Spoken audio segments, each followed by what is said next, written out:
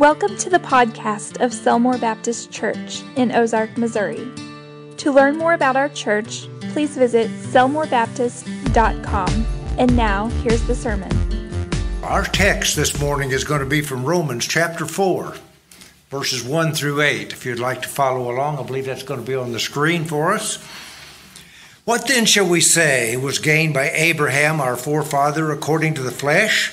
For if Abraham was justified by works, he has something to boast about, but not before God. For what does the Scripture say? Abraham believed God, and it was counted to him as righteousness. Now to the one who works, his wages are not counted as a gift, but as his due. And to the one who does not work, but believes in him who justifies the ungodly, his faith is counted as righteousness. Just as David also speaks of the blessing of the one to whom God counts righteousness apart from works. Blessed are those whose lawless deeds are forgiven and whose sins are covered. Blessed is the man against whom the Lord will not count his sins. And we'd say amen to that. Amen. Well, we're looking at being justified by faith today. When we talk about Paul writing the book of Romans, and of course the pastor's going to be preaching on Paul's missionary journey, so we'll learn more about him. But some of you may not know just who Paul was, or maybe you're thinking, well, why don't you preach Jesus instead of talking about Paul so much? But Paul was an apostle. Paul was a Jew, and he was not a believer right off when Christ walked upon this earth, but he was persecuting Christians. He was a Pharisee, so he was a legalist, going by the rules of the Old Testament and the rules of the Pharisees had developed. And he would go about persecuting Christians. And you might remember from the book of Acts that he was standing by the coats of those who were throwing rocks at Stephen as he was preaching the gospel to them. That's who Paul is. Paul was on his way to Damascus to arrest the Christians in Damascus so that there wouldn't be any followers of Christ, trying to do away with them, because the Jews believed that those who were preaching Jesus Christ were preaching another God, and they believed in only one God.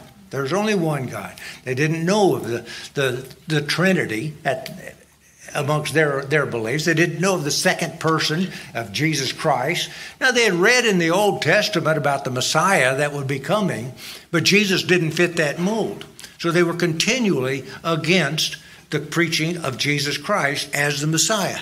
In the Old Testament, Messiah was the Hebrew word for the anointed one. The New Testament, in the Greek language, it's Christ. Christ is the Messiah. Those are equal words to us as we look at just different languages. But Paul was out persecuting Christians until on the road to Damascus, our God apprehended him in a bright light and said, "Why are you persecuting me?" And he said, "Who are you, Lord?" And then Jesus said, "I am Christ. I am Jesus Christ, the one you're persecuting." And from that point on, Paul was a follower of Jesus Christ. Now, we would each like to have a dramatic experience in our coming to the Lord, wouldn't we? And indeed we do. It is a miraculous change that occurs to us. We're new creations when we give our life over to the Lord. Paul then went on to preach the gospel. He went on these missionary journeys that our pastor will bring us up to date on in the next few weeks, and that'll be an enjoyable series. But as he was doing this, most of the rebellion that he was going up through Asia Minor and into Greece, and most of the reaction that he got, the negative reaction, was from Jews who were in those areas. Even some who would say that they professed to be Christians or followers of Christ, but they were still resisting it. Of course, those hardcore Jews who wouldn't believe that Christ was the Messiah, that Jesus was the Messiah, they were against his preaching totally. And they stoned him, they threw him out of town, they beat him. And then as he wrote letters back to these churches that he had gone to, he wrote about 13, maybe 14 letters if you include Hebrews in that list, and I usually do include that. There are 14 letters to the churches that he had visited and some he hadn't been to yet. And those letters were used by the churches of that time, in the first century, used by the churches, and believed that they were inspired of God and they were God's word to them. And those got included in our New Testament. And we believe they were inspired of the Lord as well, that no scripture came to us unless it was inspired by the Holy Spirit. So Paul wrote these letters, and as he's writing to the church, the group of Christians at Rome, who also included many Jews who were there and may not have been Christians, but we find that the Jews were insisting upon the new believers, the Gentiles, first becoming Jews before they could become Christians, before they could truly come into the faith. Now, they didn't mean that they would become a Jew from birth, but they would become a Jew by participating in circumcision, that covenant that was given to Abraham, by following the feast laws, the laws of the Old Testament that applied to the Jewish people. And so they would have to become Jews first before they could become Christians. They were putting this baggage upon them, upon the Gentiles. And one person that they celebrated so much in Jewish life was Abraham. Abraham, who was called by God to be and given a promise that many people would come from him, and through him the whole world will be blessed. Now you can read about that back in Genesis 12 if you'd like. And so Abraham, it was the father of the Jews. And you remember in the New Testament, as Jesus is encountering the Pharisees and confronting them on some of the things they were saying, they would say, no, our father is Abraham, or our father is Moses. So they would go back to these pillars of the Old Testament of the Jewish faith and rely upon Abraham. So Paul, in writing to the Romans, he gives them a very clear understanding of why a person needs salvation, what salvation is, how one gets it, and that it is by faith in Jesus Christ. Let's talk about that word faith for just a moment before we move on here. But faith, the English word faith, is the same as the Hebrew word, the Greek word for believe. It's taken from that same word. In the New Testament, your Greek New Testament, you'll find that the word translated faith is a derivative of the word for believe in the Greek. Now, that's a lot of complication for you, but just so that you understand, faith equals believe. And they'll be used interchangeably in the New Testament. But our word for believe, it's kind of weak today. Today we think of believe as just, knowing a few facts and say, yeah, those are true, and going on. But the word for believe in the New Testament that we translate for faith is to commit to a set of things that you believe are true.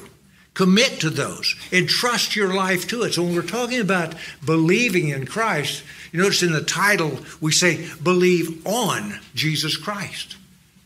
Salvation is a gift to those who believe on Jesus Christ. I like to use that word on rather than just in, because it implies a commitment to Christ. It implies that we believe who he was, that he was God in the flesh, that he lived a sinless life, that he died upon the cross, and he paid the price for our sins there on the cross. He paid the price for our sins, and nothing else is needed beyond that.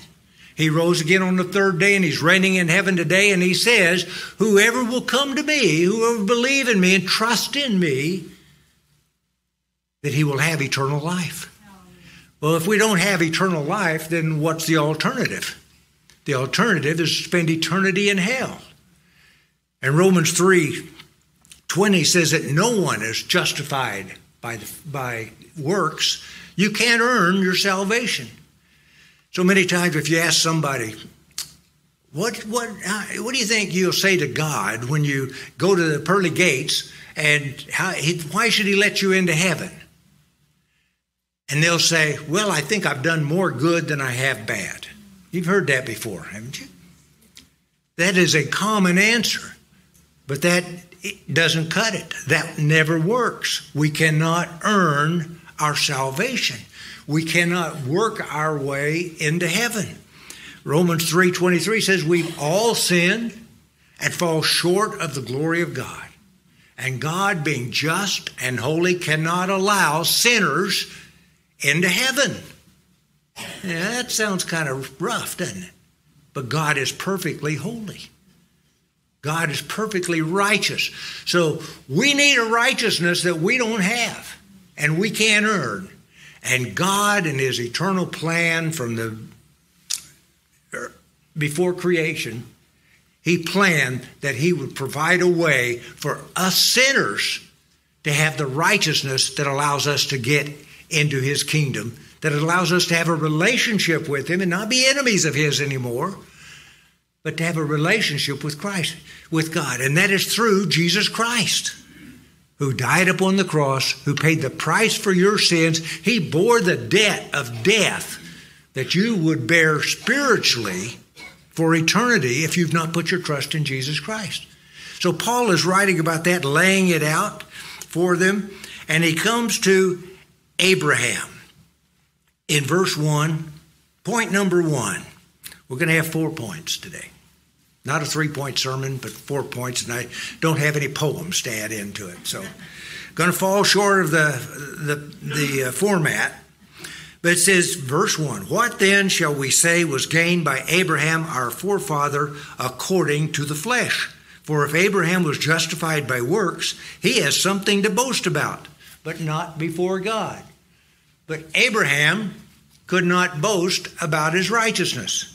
If you remember anything about Abraham, you know that he was far from that pillar of righteous living. First of all, he gave his wife away twice to save his own hide to the kings of the area, one to Pharaoh and one to another king, just to save himself. And God had already given the promise. God had given him that promise that through him would come many followers, many descendants, and through him the nations would be blessed. And I believe that promise is about Jesus Christ, because Christ is the one who blesses all nations when we put our trust in him. Well, Abraham had not only done that, he had done other things as we read through the scriptures that he shouldn't have done. He tried to advance God's plan on his own when it seemed like God was delaying the fulfillment of giving him a son that he had promised. He decided he'd take Sarah's servant and have a child by her. He fathered Ishmael, if you remember. And boy, the world has suffered from that ever since then, haven't they? We don't want to rush God's plan. We want to have faith in God's plan. Trust in Christ. Trust in what he says. Trust in his promises. Abraham failed in that regard. Abraham could not earn his own righteousness. In our second point, verse 3 says, for what does the scripture say? Abraham believed God, and it was counted to him as righteousness. Well, there's that word believe again. Abraham believed, but he didn't just believe a set of facts. He believed with a commitment. He committed himself to God, said, I'm going to trust you, God. I'm going to trust you in all that you're saying. I'm going to believe in what you did. He recognized he couldn't earn his own righteousness, that he was going to fall far short, and we recognize that too. Nothing we can do is going to earn us a place in heaven, or is going to earn our relationship with Christ. It's only through Christ and his righteousness that we'd have that. In Hebrews 11:10, it says that Abraham was searching for a city. Searching for a city.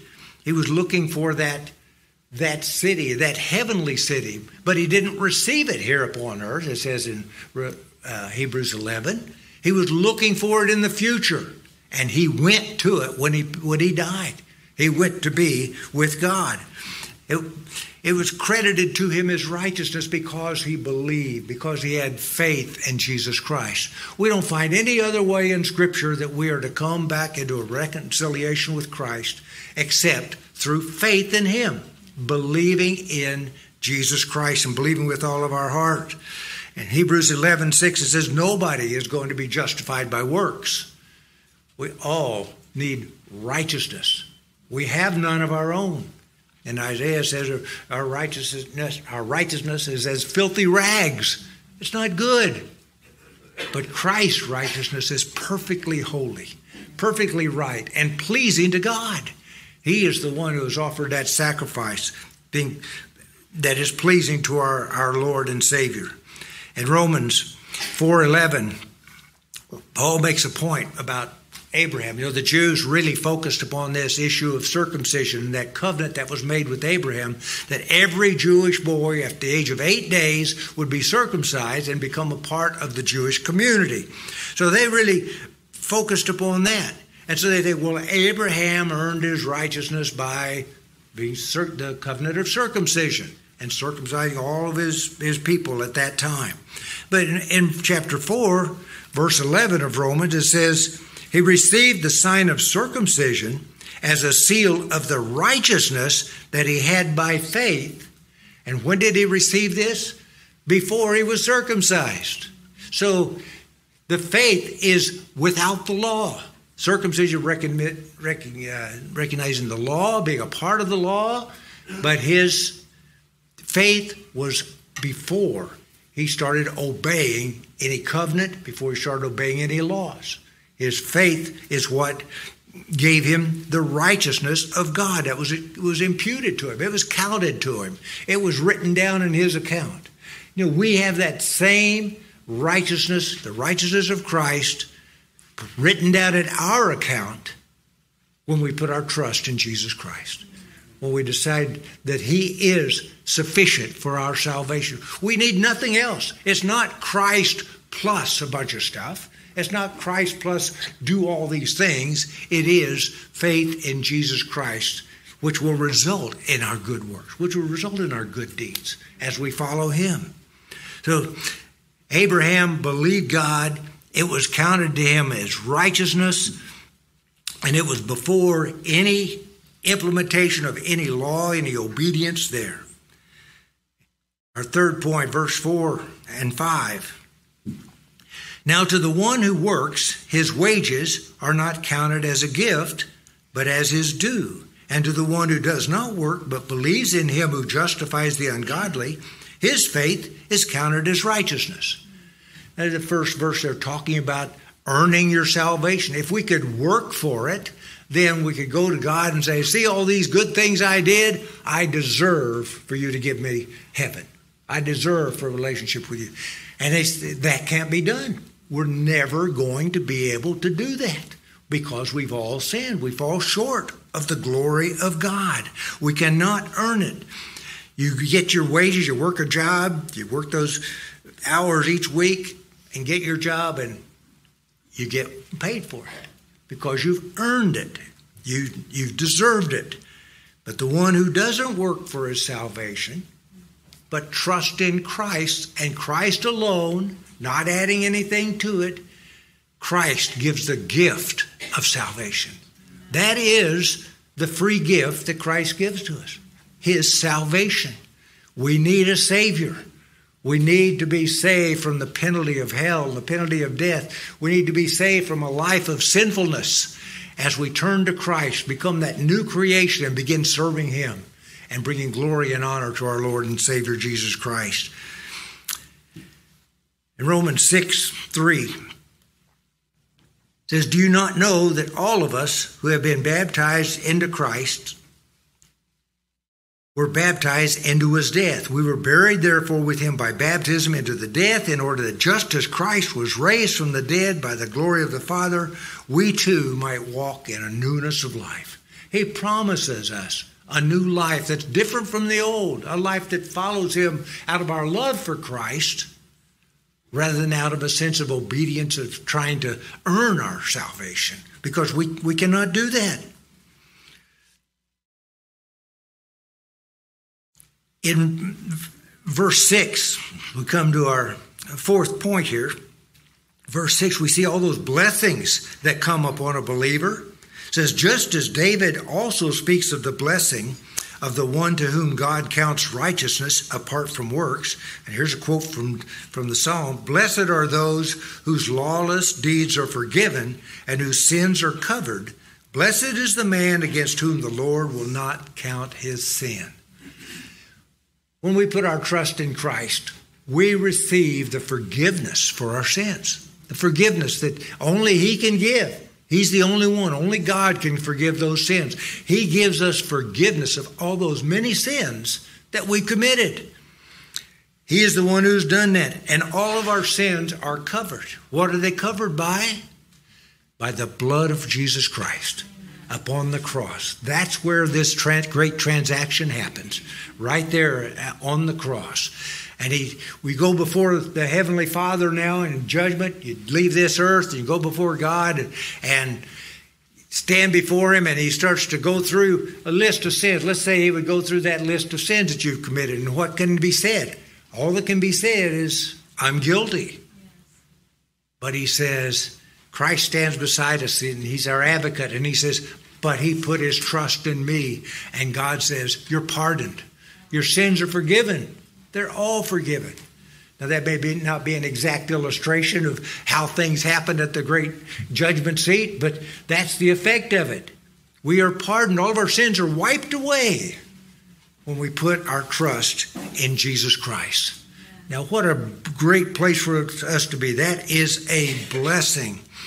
Blessed is the man whom the Lord will not count his sin. Amen. So salvation is needed by each and every one of us. We need a Savior. Christ is that Savior. He died on the cross to pay the price for our sins, and He offers salvation to anyone who will put their trust in Him. He says, whosoever believes in me will have eternal life. It's a free gift. You can't earn it. It's all from Him. So if you've never put your trust in Christ today, then this is the time to make that decision to trust Him.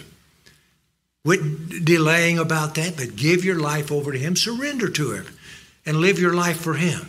If you've already put your trust in Christ, and a lot of this sounds like old stuff to you, then rejoice in what Christ has done for you. Every day we ought to rejoice that our sins are forgiven and that we have eternal life from Jesus Christ.